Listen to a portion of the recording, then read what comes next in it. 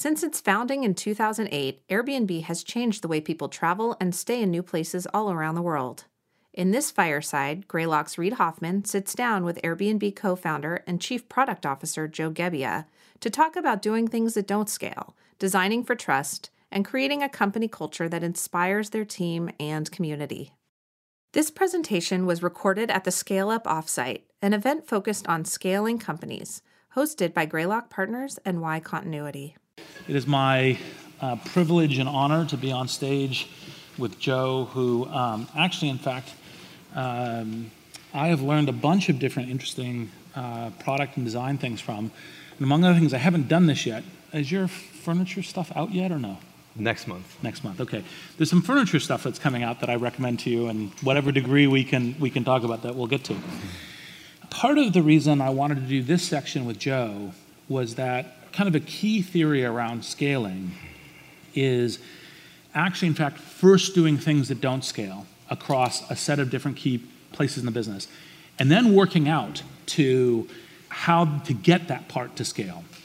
And Airbnb is like, the canonical example of being super design intentional on this.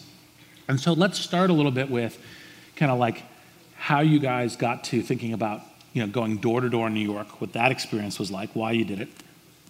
Clearly not scalable having the founders go door to door to New York or anywhere. And then what's the design process that you run for beginning to think about everything from that initially super handcrafted into a kind of more scalable process? Yeah, cool. Well, first of all, thanks for having me. It's great to share these stories from like the early days of Airbnb when it was like truly like, you're at war trying to get product market fit, trying to get people to adopt this crazy weird service that no one would invest in. I think reflecting back on that time of like right before we tipped into scale, it's like, how do you push so hard to get that I guess inflection point, right? And for us, up until that point, I feel like we had subscribed to this myth of Silicon Valley, which is that you have to solve problems scalably, right? Because that's the beauty of the internet. That's the beauty of code. One line of code can touch an infinite amount of people. And for far too long, we tried to code our way through these problems that we were facing, and we were getting nowhere. It was the quintessential Paul Graham trough of sorrow.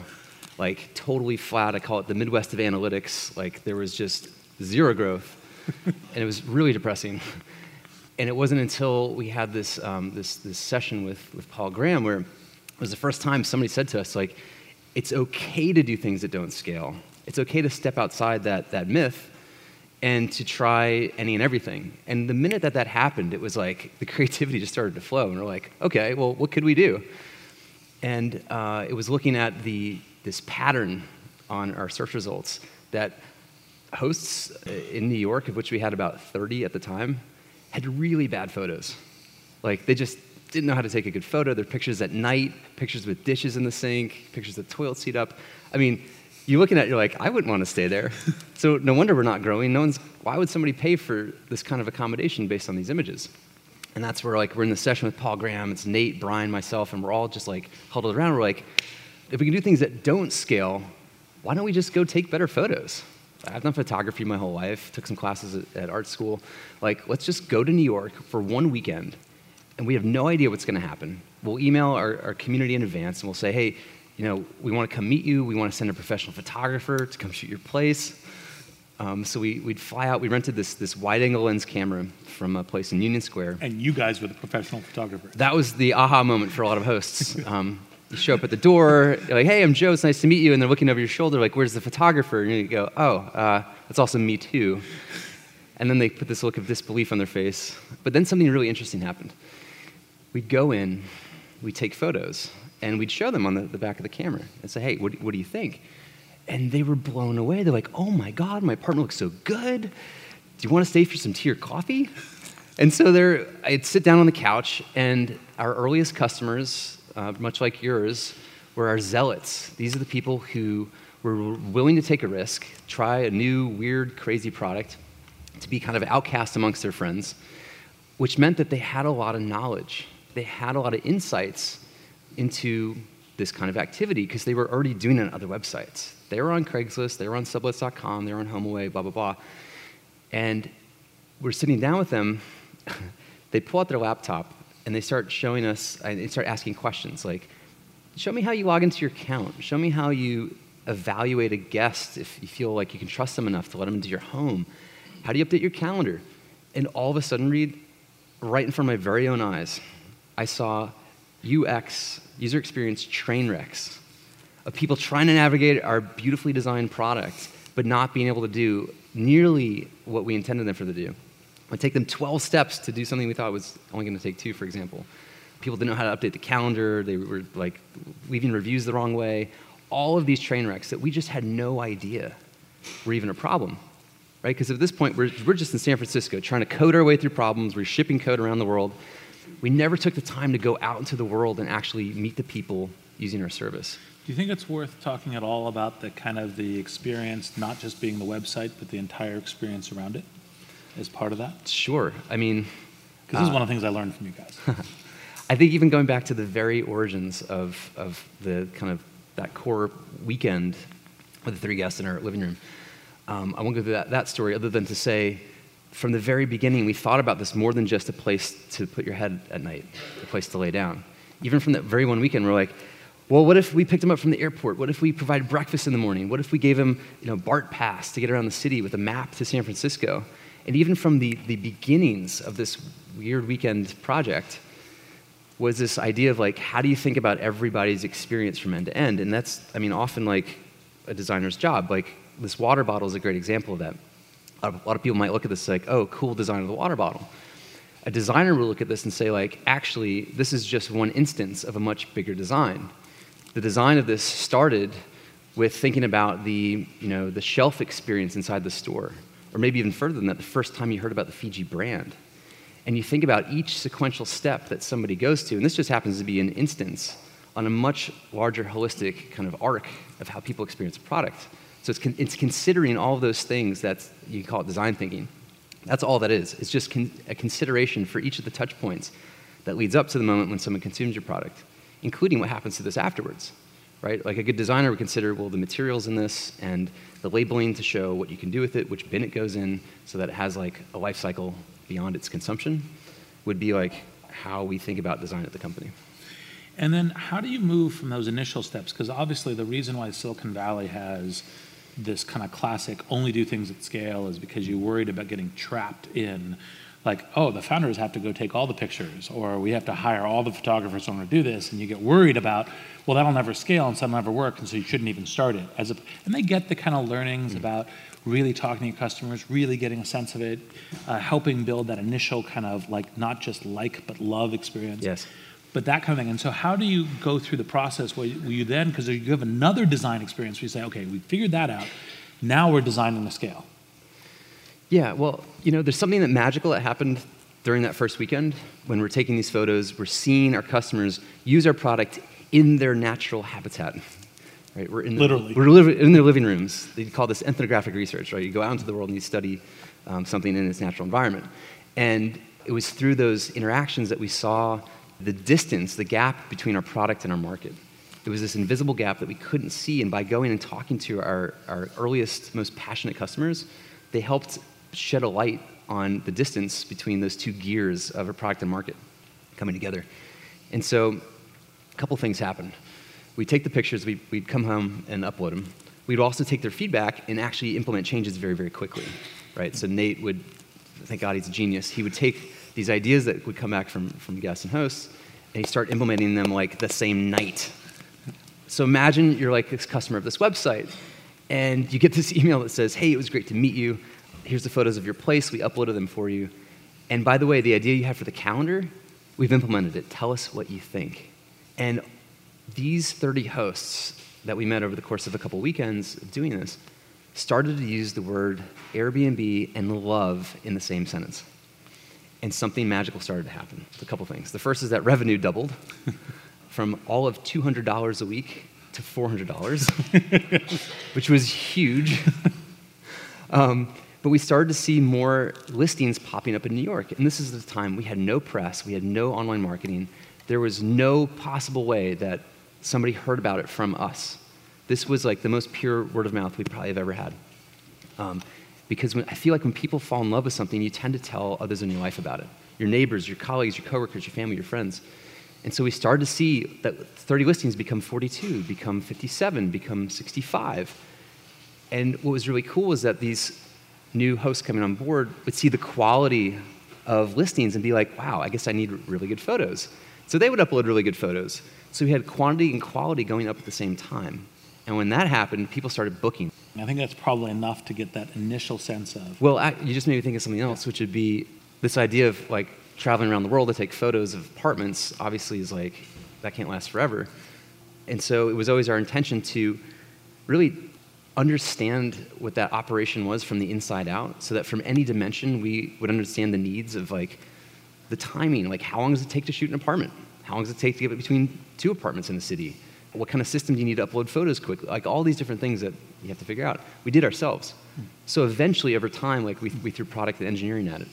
And today we have got like tens of thousands of photographers all over the world, contract photographers that shoot in every major city around the world. And it's a free service that any host can one click, and a photographer shows up in about 2 days to take free photos of your place. And that all started with just us like bumping into walls and stumbling through it and trying to figure it out. Yes. The professional photographer sort of shows up as, here, we're the three co-founders, we're going to talk to you. And that was another lens of the kind of the photography service was another lens of saying, look, yes, we're investing in this heavy cost, human touch way of doing it, but it leads to a compounding effect within the marketplace and the network. And that's another angle of the unscalable things that then later lead to scale as a way of doing it. On your TED Talk, you talked about designing for trust, right? And I actually think that's one of the things that I think all of the companies is super important for, because part of encountering a new company, a new experience, going and staying at someone's home, et cetera, but all of us have this experience. What are some of the takeaways that you think that the founders, CEOs, and so forth, when they're saying, look, I am trying to provide this new experience, what are some of the principles, either as stories with Airbnb or general principles of designing for trust? Wow, yeah. People probably know the early stories of we tried to raise money, it didn't work out. And we were just like scratching our heads, like, why is this not working? Why will people not see what we can see? That this is like, there's a much more authentic way to travel. I think what we ran up against, looking back, I know what we ran up against was the age-old stranger danger bias that we've all been taught since we were kids. We just didn't realize it at the time. And like, we had to figure out some way to navigate this bias in the world that, well, of course, like, what investor would invest in a company whose business is about having strangers sleep in each other's homes? Like, that's crazy, right? Back in the day. And so we really had to get smart and clever and try a ton of different things to figure out how do you create a condition where people feel comfortable saying yes, right? Like, what information do you need to provide? I mean, we had to create, you could say, Olympic-sized trust between people. And it was, for us, you know, I think when you face a challenge or you face a problem, you fall back on what you know. And we fell back on design because that's what we know. And again, when you think about design, it's about the whole experience, not just the look and feel of something. And so for us, it really begged that question. Can you design for trust? Can you actually create a condition where people feel comfortable saying yes to something like this? And we weren't actually sure if you could. I think through a ton of iteration, there's some classic stories of the amount of disclosure that somebody provides when you're exchanging a message with a potential host. There's a lot of leading indicators to tell how much that host might accept your reservation request into your home. For example, if you send a message that just says, yo, the acceptance rates dropped. If you had a message on the other side that was way too long, like, I'm having issues with my mother and like all these things, like acceptance rates also dropped. So there's this sweet spot in the middle that's like, hey, I'm coming for vacation with my family, love the art on your walls, etc., where there's like the right amount of disclosure so that people feel comfortable saying yes. And that's something that, like, once you understand that, you can look at the data and look at the design, you can actually create, you know, guidelines to help encourage people to enter that kind of middle part of the bell curve. Are there any other kind of key, because that's an awesome one, are there any other key trust things? Because trust obviously creates engagement, creates transactions, creates high NPS, creates love. Are there any other particular trust learnings that other folks might think about in terms of generalizing? I think for us, our customer service is like, is one of the interfaces that I often think of that, like, our customer service team is our brand. And obviously we all tracking what's going on in United. I think enough said for what a disaster there. So one of the key things that I think also is an interesting part of scaling that this touches on is how do you essentially preserve a culture as you're scaling? And one of the things that Airbnb has done an exceptionally great job at is preserving this kind of design and trust culture. What are some of the things that you're doing as a way to say, as we scale our employee base? Now, obviously, some of it's how you interview and who you hire and so forth, and interesting if there's more on that, but what are some of the key kind of ways that you operate to keep that focus on designing the experience, making sure that everyone's putting trust at the very top of their thinking? It's a great question. I mean, I think we do a pretty good job. There's areas where we don't, and this is a really tough topic, especially when you're scaling, if you're in hypergrowth, if you're blitz scaling, whatever the term you use. I'm immediately think of advice that Tony Hsieh gave us way back in 2009. He said, if you care about culture, make sure you get it right from the beginning. Make sure it's something that you invest in up front. And he used the metaphor, he said, it's a lot easier to mold concrete when it's still wet than to chip away at it later when it's dry. And so the DNA that you set in the early stages of company can have tremendous impacts on how the culture plays out over time. And so we really took that to heart. I think we were really impressionable around culture at that time. Yep. We really wanted to get it right. And we just started to put an enormous amount of emphasis into the people that we hired. His other piece of advice is that culture doesn't make your people, it's the people that make your culture. So get the people right and the culture will follow. It's not the other way around. Yep.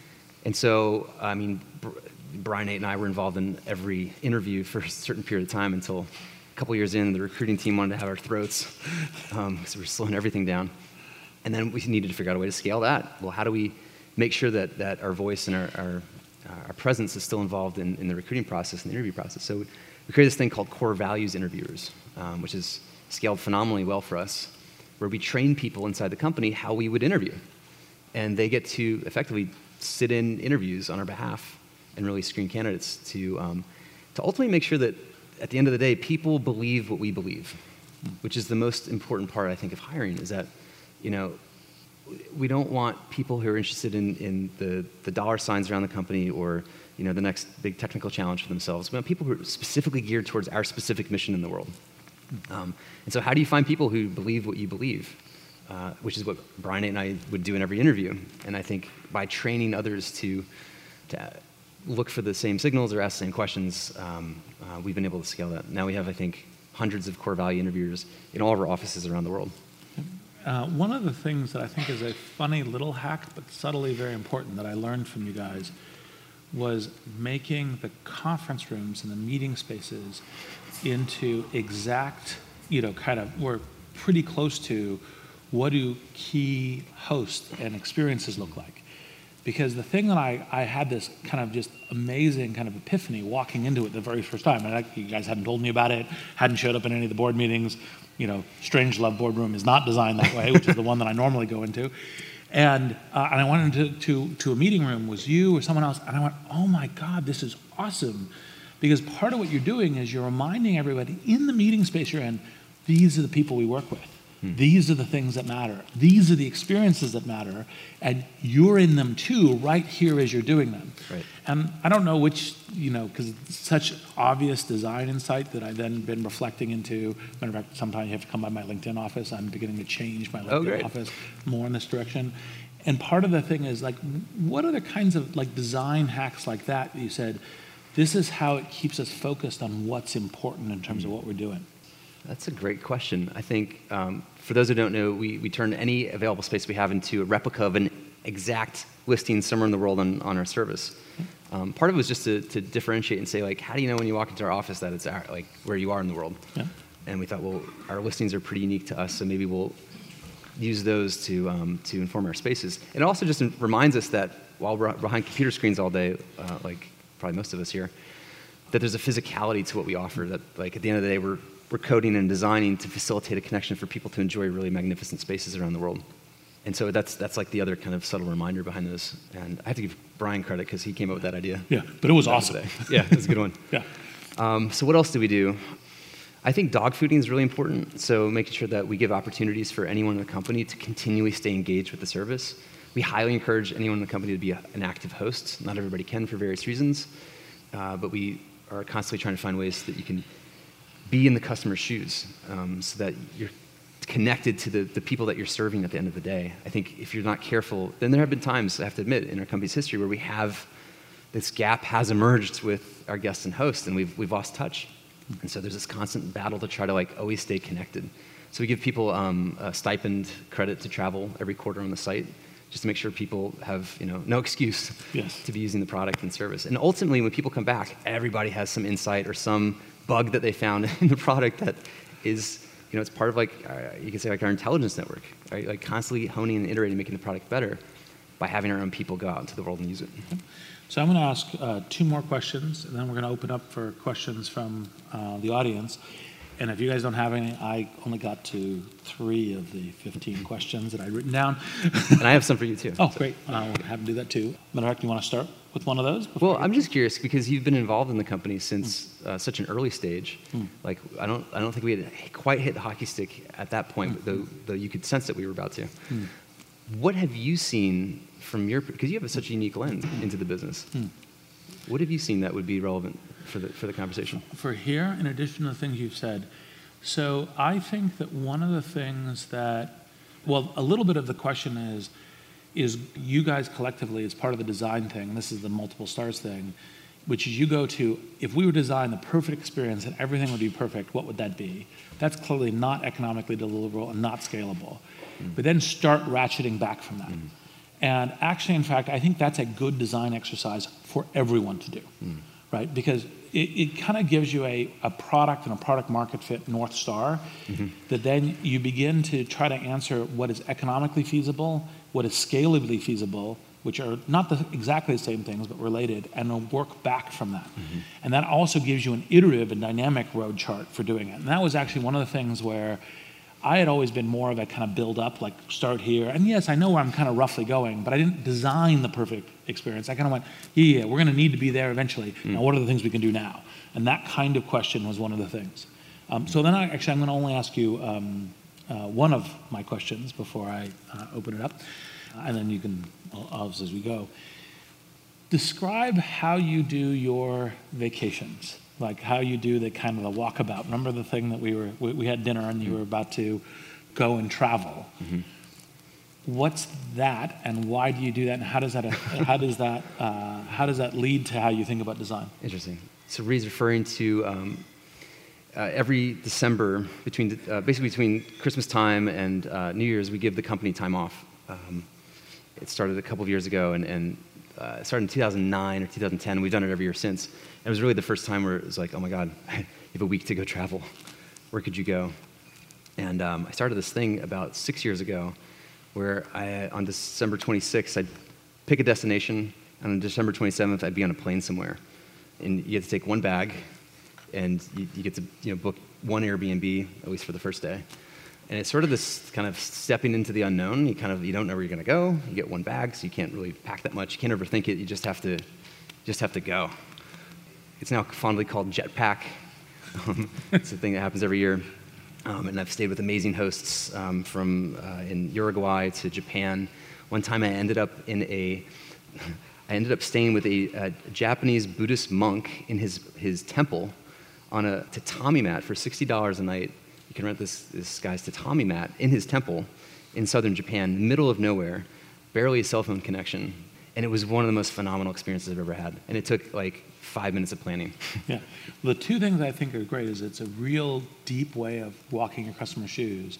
But it also, like, I actually think what I learned was always to ask you afterwards, what was the last one you did? Because I learned a bunch about the human condition as a portion of it. So now, let's open up for questions because we have a few minutes in case there are any questions. There's one here and one here. So great. Thank you. So earlier, Brett was talking about how he scaled engineering for Quip, in particular around engineering managers, tech leads, and sort of how the structure of the team changed over time. I'm curious for Airbnb, how has the product process changed over time? Good question. I think in the early days, if I remember back, we were really adverse to hiring too senior too soon. That was something we would often say to each other. And man, if I could go back, I would have changed that. I think that bringing in senior leadership, bringing in senior management when you know that you're going to scale, like it's actually, I wish we had gotten ahead of that. Like knowing that we were going to scale, I wish we had just said, okay, let's like hire like a role or two that seems out of reach today, but because of how quickly things are moving in 6 months, like that's going to be the perfect like role for what we need in the organization. So that would be one piece of advice I'd give myself if I could go back, is like, it's okay to hire senior even in the early stages of the business. Dylan, that was one of the questions I was going to ask too. So given the right kind of supply, it seems like, at least from my perspective, Airbnb would be a supply-limited marketplace. So curious how you think about the different types of supply from folks that have, for example, a spare apartment they want to rent out versus people that are renting out their own home. Kind of how you think about the user experience for the different groups and how you think about scaling each one up. Yeah, since the beginning, we've been supply constrained, because if you think about the demand-supply side, people have been booking travel online since the internet was around, right? Like since Expedia and the early days of Orbitz, et cetera. So that was like a known behavior, but people were not listing their homes on the internet to rent out to people they haven't met before. So that was like a whole can of worms to try to unpack. So we've always traditionally been supply constrained. And there have been, all sorts of twists and turns over the years of how we think about getting supply, what our best supply is. I have to admit, in the very early days of Airbnb, back in, 2009, we thought that these property managers were like the best thing on earth, because in one phone call, you could have 50 properties all at once. And for any marketplace, like trying to grow, like you need to get that momentum going, right? And so we built all these tools, because if you have 50 properties, it's a very different need than if you're renting an extra bedroom around, down the hallway. And so we had to build all these special tools, and what we discovered pretty quickly is that customer service started to ring off the charts, because these property management companies and big property groups were in it for a very different reason, right? These were businesses. These are people that needed to maximize every penny for their dollar. They needed to squeeze out every bit of efficiency of that unit that they've rented or purchased. And they cared less about the actual experience of the guest. And we heard it loud and clear from things like bait and switch and like all kinds of crazy stuff that these guys were doing. And we realized pretty quickly over the course of a couple of months that it's great for supply, but it's not great for the customer experience. And if guests are staying with us and they're like having a horrible stay, like that's not good for the long term of our business. So after a couple of months of experiencing this, we dropped that. And we went back and said, our core is really people's primary homes. Maybe they have a second home up in Tahoe or some other vacation destination, but it's really about the core primary home experience. And we'll keep the marketplace open and wide enough such that, kind of like eBay, like if anybody will list any kind of thing, like whether that's the treehouse or whatever, they could do that. But I think like really having that experience, knowing what we didn't want, to refocus us on what our core offering is that like the beauty of the service is you get to experience somebody's home in a local neighborhood versus some sort of more touristy kind of part of town that's more of a generic experience. So I think from a supply perspective, it's constantly figuring out how do we find those primary residences, people who want to need to make ends meet for various reasons. Actually, one of our fastest growing segments right now are empty nesters. Kind of makes sense. They've got an extra room, their kids are off, maybe it's a little bit less lively in the house. Maybe they've always dreamed of opening a bed and breakfast one day that they could retire into, and suddenly in 5 minutes they can have the bed and breakfast experience in their own home.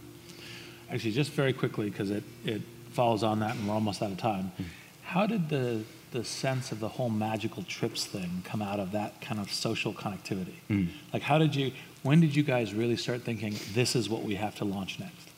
So we knew since 2012 that accommodations is just one of many decisions that we all make when we're putting a trip together, right? You think about, where do I want to go? What's the purpose of the trip? Where am I going to stay? How am I going to get there?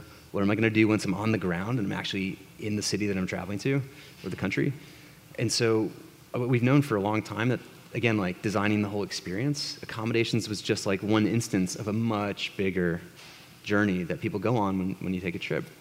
And so it was always our ambitions from starting in early 2012 that one day we wanted to design the whole trip. Like, what if we could imbue every part of the travel experience with the same values that we've put into the accommodations experience? And so that's informed what launched in November, which is experiences. So when you travel to the city, you can now, within the Airbnb community, find really cool local things to do provided by hosts, sharing their passions, skills, and interests with people. Exactly. All right. Well, let's thank Joe for coming with us. Cool. Thanks, Reid. Appreciate it. Thank you.